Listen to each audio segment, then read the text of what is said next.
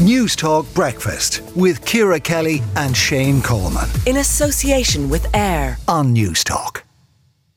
Now, the Sex and the City reboot, and just like that, returns to our screens today for its second season.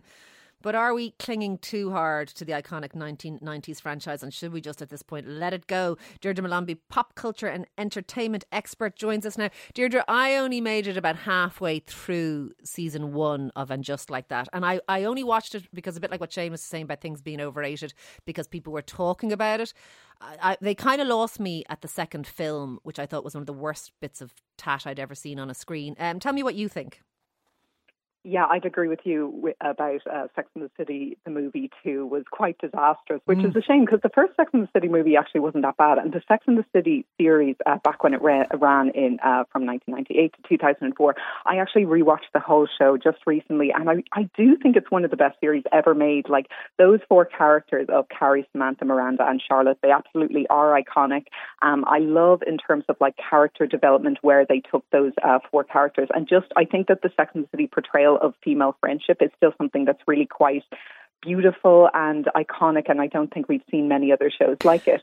Now, and just like that, I kind of have mixed feelings about the show. See, because I'm such a fan of the Sex and the City series, I was just so happy to follow those characters of Carrie, Miranda and Charlotte. Were you not disappointed with where they went? Because that's what killed me, because when I also watched Sex and the City, the actual series, and I liked it. Mm-hmm. Not just the female friendships. I liked these edgy, sophisticated women in New York, sexually liberated, living their best lives, unapologetic about it. I liked it. I thought it was a celebration of a kind of independent women.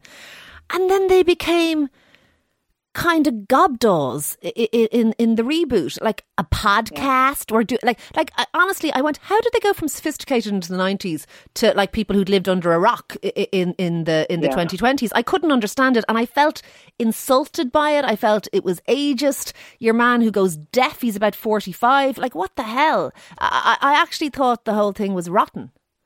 Yeah. I mean, I kind of struggle to disagree with you, to be honest with you, because and just like that, I do think that the main issue with it is that it follows these characters who in Sex and the City are so kind of ahead of their time and breaking down walls, whereas in Just Like That, they all felt just so kind of hopelessly out of touch. It's almost as if they've been lifted from the era in which Sex and the City had been set, and then just dropped into the 2020s, and they just didn't know how to handle it, which I didn't think made very much sense at all. But because I love those characters so much, I was just happy to see them again. And I do think that in terms of representation, there are so few shows and movies out there which follow women in their 50s. So I'm just happy to see that kind of representation on the screen. And I thought that certain storylines of the first season and Just Like That were done really well, such as Carrie's grief over the death of and I do accept that.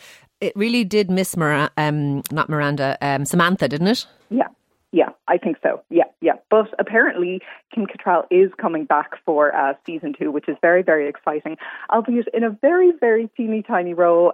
So it has emerged that Kim Cattrall is coming back as Samantha for just one scene in this new season. And apparently she managed to shoot her scenes completely separate from not just the actresses, but also the showrunner, Michael Patrick King. The scene is just going to be a phone call between herself and Carrie. And I think they've built up to this nicely, because in the first season of And Just Like That, Carrie and Samantha had kind of gotten in touch again, and they were texting one another. So a phone call, I'm hoping that the scene will feel quite organic. But of course, the likely reason why she hasn't actually filmed her scenes opposite any of the cast members, because there have been rumours for years that the two actresses, Kim Cattrall and Sarah Jessica Parker, have been feuding. Kim Cattrall, it's more than just rumours. Kim Cattrall has said she could have been nicer. She could have been kinder. Yeah. I'm quoting her directly. Like, she has literally, she's fired shots, in fairness to her. Yeah.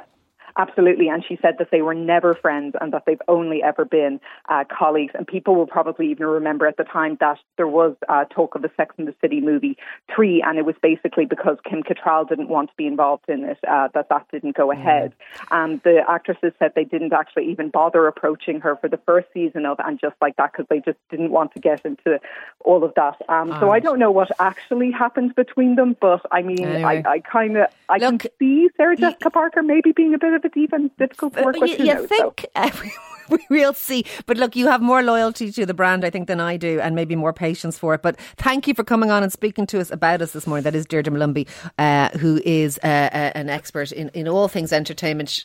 I am not going to be at all watching it. I really don't think so. Yeah, a friend of mine approached Sarah Jessica Parker in a pub in Dublin. She was a journalist and a cub reporter, and just asked her for a line. Sarah Jessica Parker went mental with her. Oh yeah, you've ruined my night and all this. You've ruined my night. Yeah, total diva stuff. But anyway, lordy. News Talk Breakfast with Ciara Kelly and Shane Coleman. In association with AIR. Weekday mornings at 7 on News Talk.